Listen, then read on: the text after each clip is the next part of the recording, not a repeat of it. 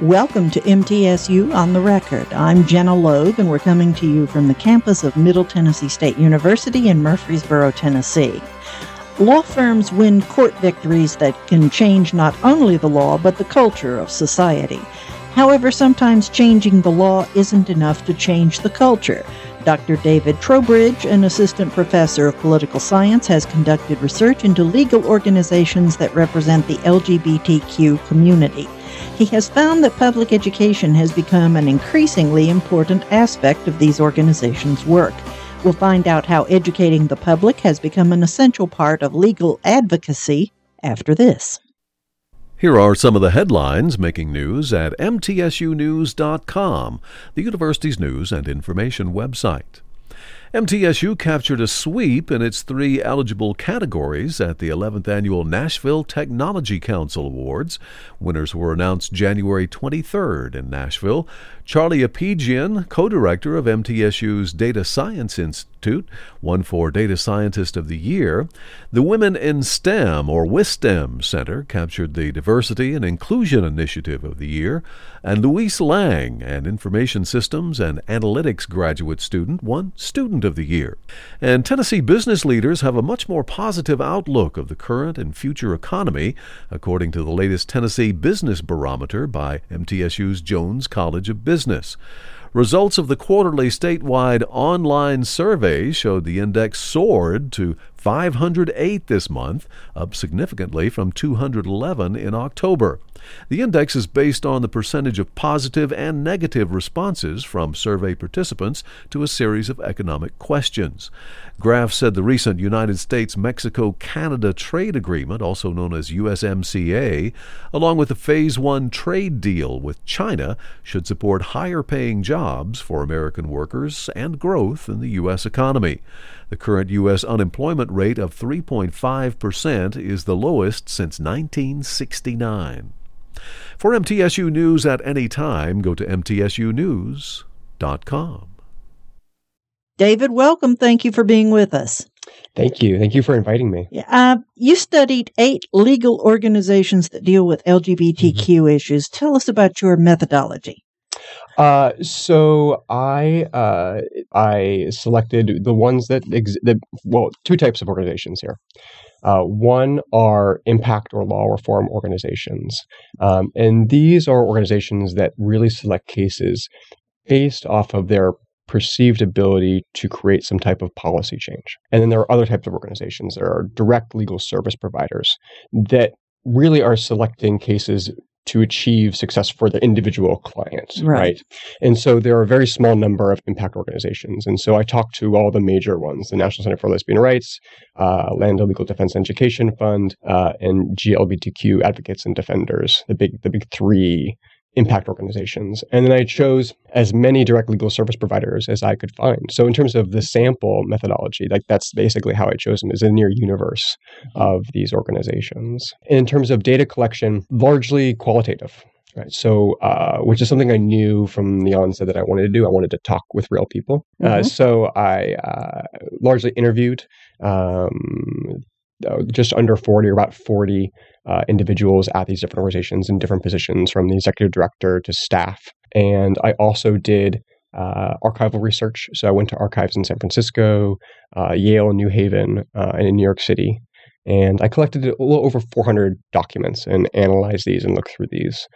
And then from the interviews, I took transcripts and ran them through a software program, coded them for certain categories, and used those to complete my research. And the Bear v. Lewin case in 1993 was apparently a really pivotal moment in causing law firms to be aware that litigation just wasn't going to be enough. Explain how the blowback from that informed what law firms do now. So in Bear versus Lewin, this is a 1993 state Supreme Court decision in Hawaii, right? Where the non-recognition of same-sex couples for marriage licenses was being challenged. And the state Supreme Court found that this was likely a violation of equal protection under the state constitution. The way the lawyers saw this and treated this was that at that instant was a tremendous victory. Okay, Mm-hmm. we got our court victory. Whoa, this was huge at the time, right? Couldn't have imagined it, right? Because specifically, it's, to some folks at the time, it seemed a little bit cart before the horse, right? Because achieved marriage victory, but what about employment protections? What about housing protections? Right. Healthcare protections? But it was huge. It was monumental at the time. So it was this huge victory followed by this huge counter mobilization on the political and social end, right? The advocates of one man, one woman really started to rev up. Right. And so you saw a referendum in Hawaii that rolled back, changed the state constitution, right? And you saw a ripple effect to the rest of the country, right? Because what happens is if one state recognizes same-sex marriage and gives out marriage licenses to same-sex couples, then the other states thought to themselves, well, we're going to have to recognize those marriage licenses. The full faith and credit clause. Bingo, that's right. You're a student of the Constitution. The U.S. Constitution. That's perfect. That's right. And so states began to change their laws to specifically their laws and some of their constitutions to ban same-sex marriage. And then the federal government came in and passed DOMA, the Defense of Marriage Act, not against marriage, in 1996. Yeah. So there's this huge blowback. And from that, to boil it down, lawyers learned that you cannot just win in a legal courtroom. You have to win in the court of public opinion too. Right. And that's an essential element of what public education does alongside litigation as a tactic to achieve change. As much discrimination as this particular interest group has suffered, it's sort of surprising to me that they didn't anticipate that they would get all this blowback. I don't think that they were naive. I think that there was some anticipation, but I don't think that they quite, based off my observations, they quite knew it was going to be to the extent that it was. In part because I'm not sure that they really thought they were going to achieve a victory there. Some lawyers did, right? And some lawyers within these, and I'm thinking specifically now of someone like Evan Wolfson at Lambda Legal, who really had to kind of coerce his organization to let me go down to Hawaii and let me do this, try this case. I'm like, wow, all right, I think they saw that as potential success. And now I'm thinking through it too. There were certain individuals who were concerned about a blowback, but the mindset there was victory first in the courtroom, and then we'll worry about it later. And I think nowadays it's, well, we can't worry about it later. We have to be interacting with the public and culture as we're going through the courts. So the mentality now at these legal organizations is trying to win hearts and minds as well as legal cases. They have to occur on parallel tracks. They have to be part of an all-inclusive, holistic strategy. Yes. That's right. Lawyers were thinking of their end goals in a very legalistic way, that if you create a change in the court, it's going to equate to social change. But this type of backlash and these results, I think, reoriented their thinking, whereas even though we're lawyers and we use litigation and courts as our strategy, our end goal is actually outside of the courtroom. It is a social change. It is a realized rights on the ground change. And so we need to think as our main tactic of the courtroom as part of a larger repertoire. And we got to use all of these tools simultaneously to achieve the other change that's happening outside the courtroom. Oddly, one of the things that actually brought up Evan Wolfson earlier, right? So he works at Lambda Legal. He's a lawyer, longtime advocate for marriage equality, amidst all of these other issues, major issues that LGBTQ people and organizations are fighting for. And he ends up leaving Lambda in the late 90s to start his own organization called Freedom and Mary, which ended up doing a lot of these. It was not a legal organization specifically, but it was an advocacy organization. And a lot of it, what it did was these focus groups and surveys about what kind of language would work in the public. And it was these hearts and minds strategy, not the legalistic language of equal protection or civil liberties, but people language, hearts and minds and marriage and family ended up being sort of the successful language and framing that worked well in the public. And then that actually transferred pretty well into courts when it was working with equal protection and due process. We'll take a break right here. We'll return in just a moment. This is MTSU on the Record. The mission of the June Anderson Center for Women and Non-Traditional Students is to provide education, advocacy, direct services, outreach, and programming for the MTSU campus and surrounding community on gender-related issues. The center also assists older students who are trying to balance work, college, and family. It also sponsors a monthly legal clinic, career brown bag series, book club, and a newsletter twice a year. For all of the latest MTSU news and information, go to mtsunews.com. We're talking with Dr. David Trowbridge, an assistant professor of political science. He has written an article that was published in Law and Social Inquiry, November 2019 edition. It's titled Engaging Hearts and Minds, How and Why Legal Organizations Use Public Education. How do the LGBTQ groups that you studied integrate public education into their activities? I don't think that these lawyers look at it in a formalistic way that I do, right? So one of the things I do is I go out and interview a bunch of people and I take what they say and I try to create this sort of formal typology. So while I create these baskets, certain things are interchangeable, right? So here's what I say in the article is that one, public education can be used to prime a pathway to successful litigation. This takes the view that judges rather do not live in a vacuum. They are part of society. Of course. They're going to be affected by cultural, societal changes, societal norms. Or what does equal protection mean? What does due process mean? What is a person, right? And these things can affect their decisions. And so the idea is that public education, when you're doing this work to affect the public, you're also part of that public is also these judges that you may be bringing your cases before. Second is using public education to control for backlash. So we talked about the Hawaii State Supreme Court decision, right? And just does that matter? How do we control so the backlash either is not as bad, or what if we win, or what if we lose, right? And then can we still get some type of other win out of it by having a public education campaign, right? Third is how can we leverage litigation in terms of negotiation, in terms of success, right? So some of this is for public education is used for priming into a court case or controlling for backlash after, but also how can you use public education to make litigation a more useful tool during a case. So an example of this that I use in the article is a case that Lambda Legal was participating in at Foot Locker. A local Foot Locker store had fired a employee because he was gay. Lambda Legal conducted a postcard campaign, blowing the whistle on Foot Locker or something like that, and did all the media interviews and TV and radio, and they really credit that media campaign with getting Foot Locker to just settle in the end, right? Because they in the beginning, Foot Locker was like, "Oh, well, we'll take this case to court, we'll win," But after a while, after all the media exposure, that okay, not worth it, right? So using public education that way to enhance the power of litigation and competency training, general awareness raising amongst the public, awareness raising of individual rights among the target population. In this case, LGBTQ people. Know your rights workshops. Here are your rights. Here's how to utilize them. When you're caught in a situation and you think it's wrong, here's what you need to do. Here's a phone number to call. So it's partly about educating the gay community as much as anyone else, because there might be people who will say to themselves, same old crap, there's nothing I can do about it. Yes. Take it to court, I'll just spend a lot of money to be disappointed. Yeah, and this is part of a whole area of public law literature called rights consciousness or legal consciousness, right? So that that's critical. And then the other aspect of public awareness is raising awareness in the general public about injuries that are occurring in hopes of raising public support.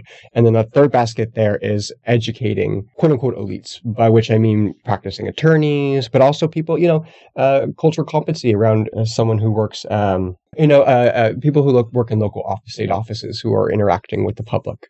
Judges, right? So judges and lawyers, every state bar association requires a certain number of continuing legal education credit hours. They have to do every year, every couple of years, right?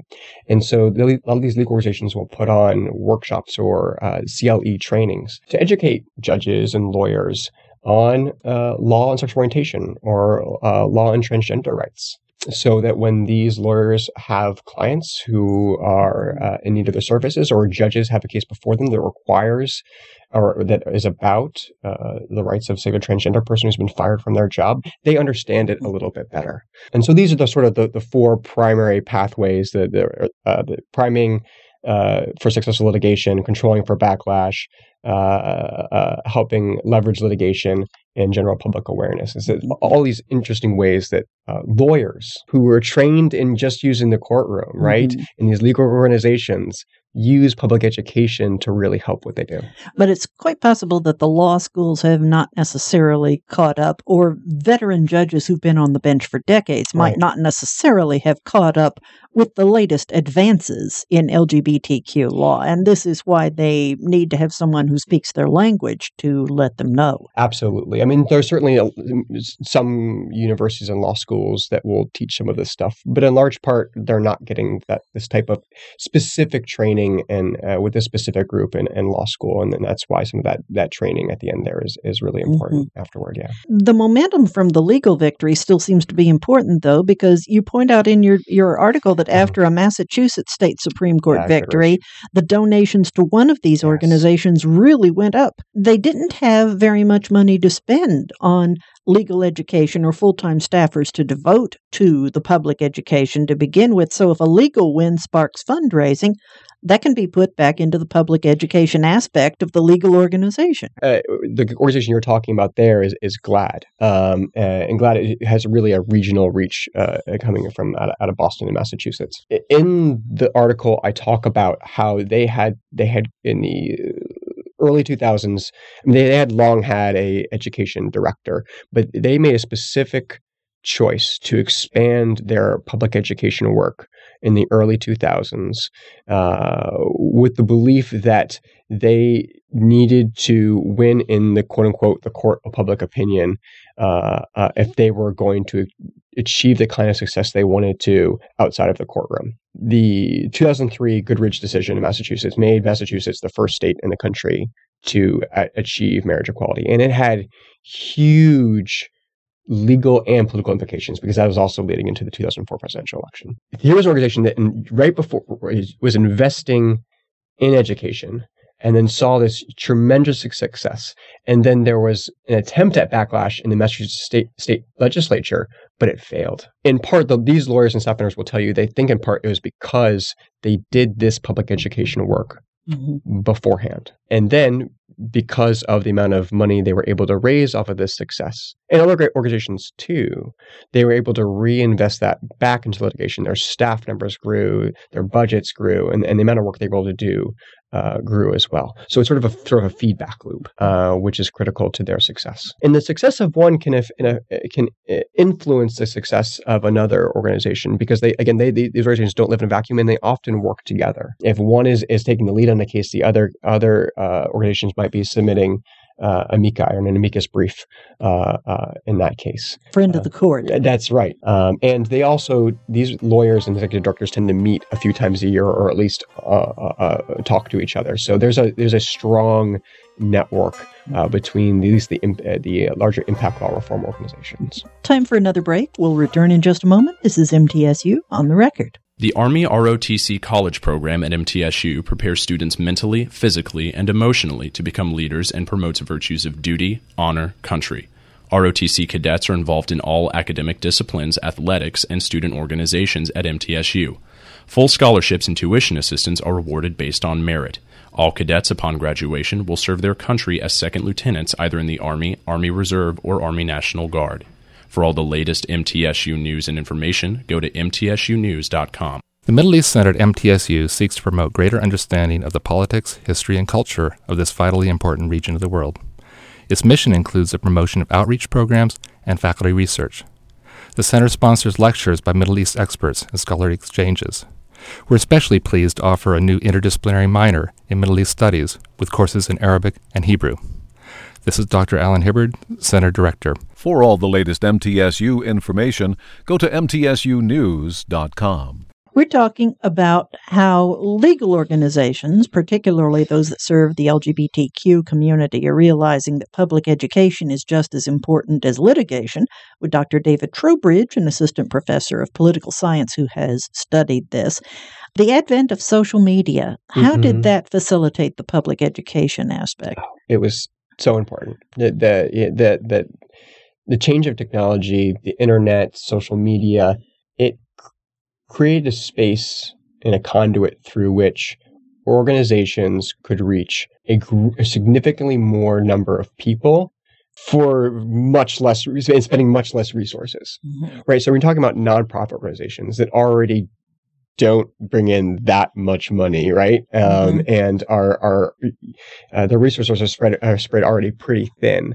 This is huge, right? Being able to reach a greater number of people. And a lot of their public education is done, through or outreach is done through social media. So it's really important. And if you look at their annual reports, they'll even have little trackers on there that say like number of clicks and things like that. They believe it's paying off. I don't have the evidence to say that it is, but I can say what they believe because that's who I interviewed. Yeah. Something that occurred to me is I was wondering why the civil rights movement didn't provide a paradigm for gay and lesbian groups in balancing the litigation with the education, because it seems to me like the NAACP has been doing that for decades. These organizations, when they first began, were modeled exactly off the NAACP LDF, Legal Defense Fund, which you're referring to, right? And this is the Brown decision.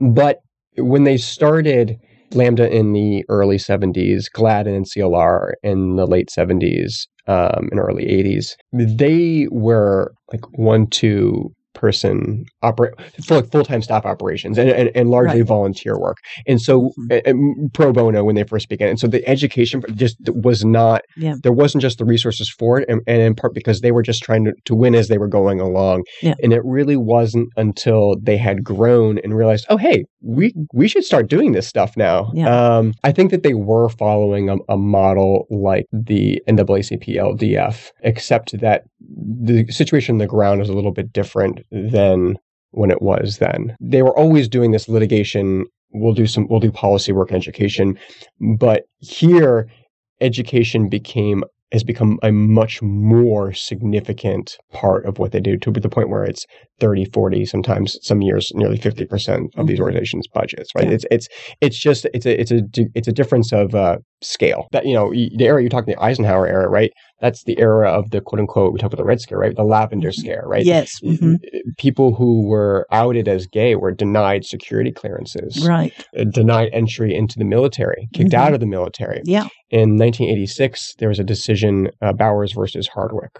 This is a case that involved anti-sodomy law in Georgia. Cliff notes for the Supreme Court basically says it is okay for a state to criminalize same-sex sexual relation. And in the majority and concurring opinions, the justices of the Supreme Court describe gay people, same-sex relations, as akin to drug abuse, as a victimist. Like, that's their conception. Minds have to be sort of completely reoriented. And so, there's huge educational hurdles to overcome. But there were also cultural shifts that are happening around it too, right? The 90s in television, the TV show Ellen. I know it sounds kind of trivial to say, a TV show, but a TV show is like the gay and lesbian characters out in the world. But again, to bring this back to the courts, right? You can imagine that the viewers of those TV shows, or as a judge, it might be a judge or a lawyer, and if more people are comfortable then coming out, some judge, their niece or their nephew or their daughter or their son, oh, they're gay too, right? And oh, these are real people, and they're just people. Right. They're just going to get married.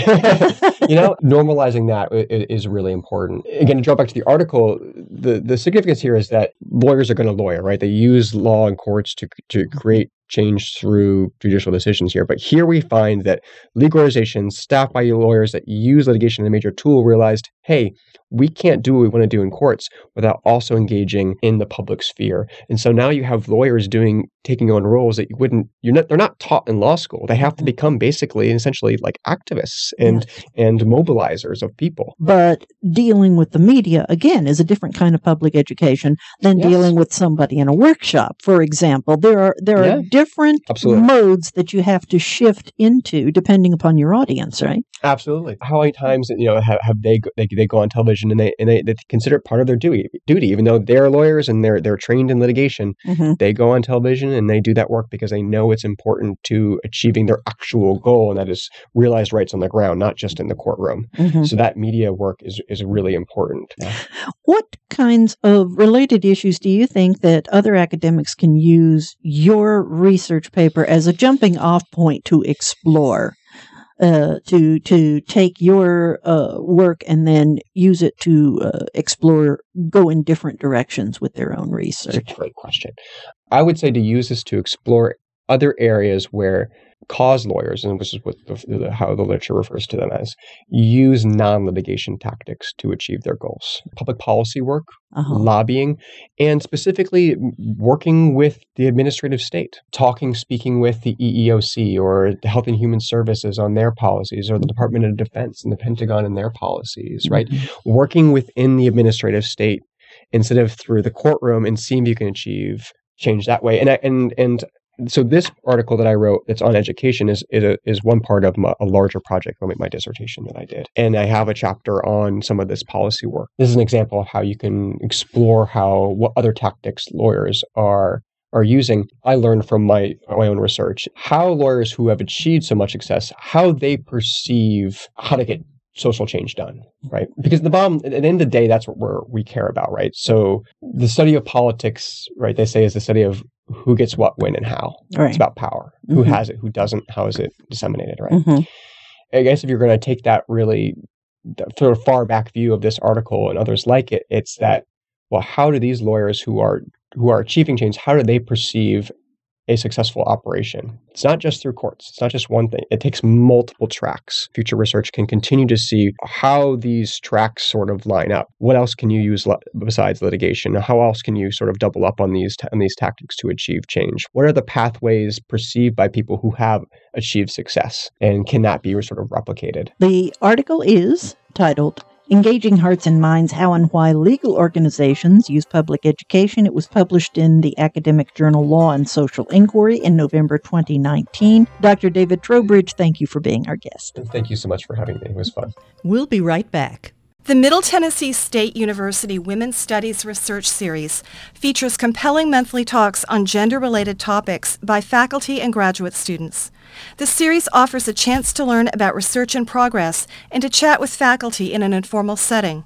All lectures are free and open to the public and are held on the MTSU campus.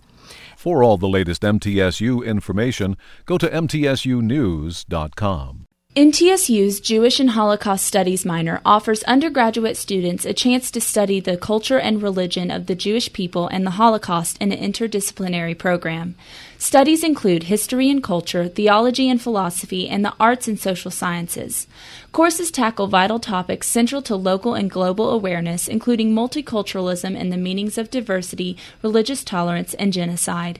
For the latest MTSU news and information, go to mtsunews.com. Randy Weiler has the middle moment. Hundreds of prospective MTSU students and their parents will attend the Honors College President's Day Open House on February 17th. Tours, talks, and fun activities are planned throughout the day as prospects learn about the various offerings. Honors College Dean John Vile provides details. It's a time where most students, they know where they've applied, where they've been accepted. A lot of them already know if they've gotten scholarships or not. And if MTSU is in the mix, which we hope it is, it gives them a good chance to take a final look, talk with some fellow professors, meet some students here, get introduced to the programs that we have.